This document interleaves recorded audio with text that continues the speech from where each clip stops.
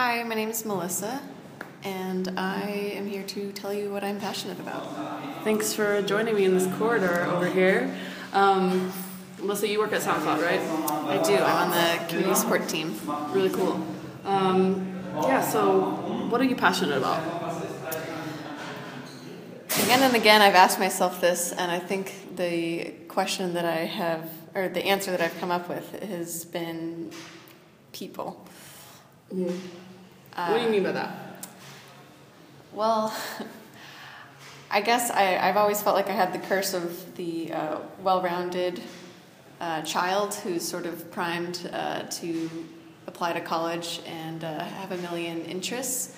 And I remember when I was 17 applying for college, and everyone was tossing that question around, what are you passionate about? And I remember feeling pretty self-conscious about it because I didn't really have this glaring answer. And years later, I think that after really stewing on the idea, what it comes down to is being passionate in a lot of different things, but my interest in people lies in what motivates them, and I think that's the reason that I decided to study psychology and sociology in school. And I just feel like talking to people, getting to know their story, what motivates them, fears, desires, wants, all of those things are what keeps me interested. So you're passionate about hearing people's stories, basically. Yeah. And what makes them human, maybe, even in a way. Definitely. And you're passionate about hearing what other people are passionate about. Exactly. Which is also a great thing, because I think listening is just as important as, telling a story. And you can tell your story from listening. You can tell their stories. Right. So that's great. Right. And you're on the community team, as we already talked about. So do you think that you being passionate about people helps you to do your job better, since you work on the support team and the community team in general? What do you think about that?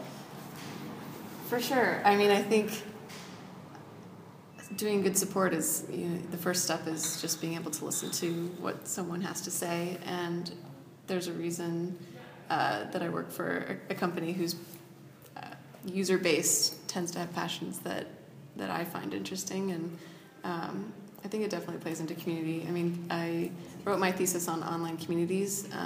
Oh, wow. What, can you elaborate on that, actually? That's really interesting.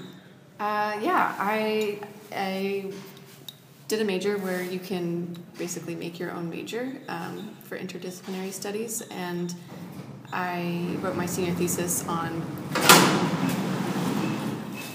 how people connect with one another, and I was particularly interested in hearing how technology has influenced that. So I kind of went through past modes of media, everything from like the written letter to the invention of the internet, and then kind of focused on how people are connecting and communicating online and through screens. And my big question was whether or not interacting through screens really brought people closer together or made them more distant and alienated from one another.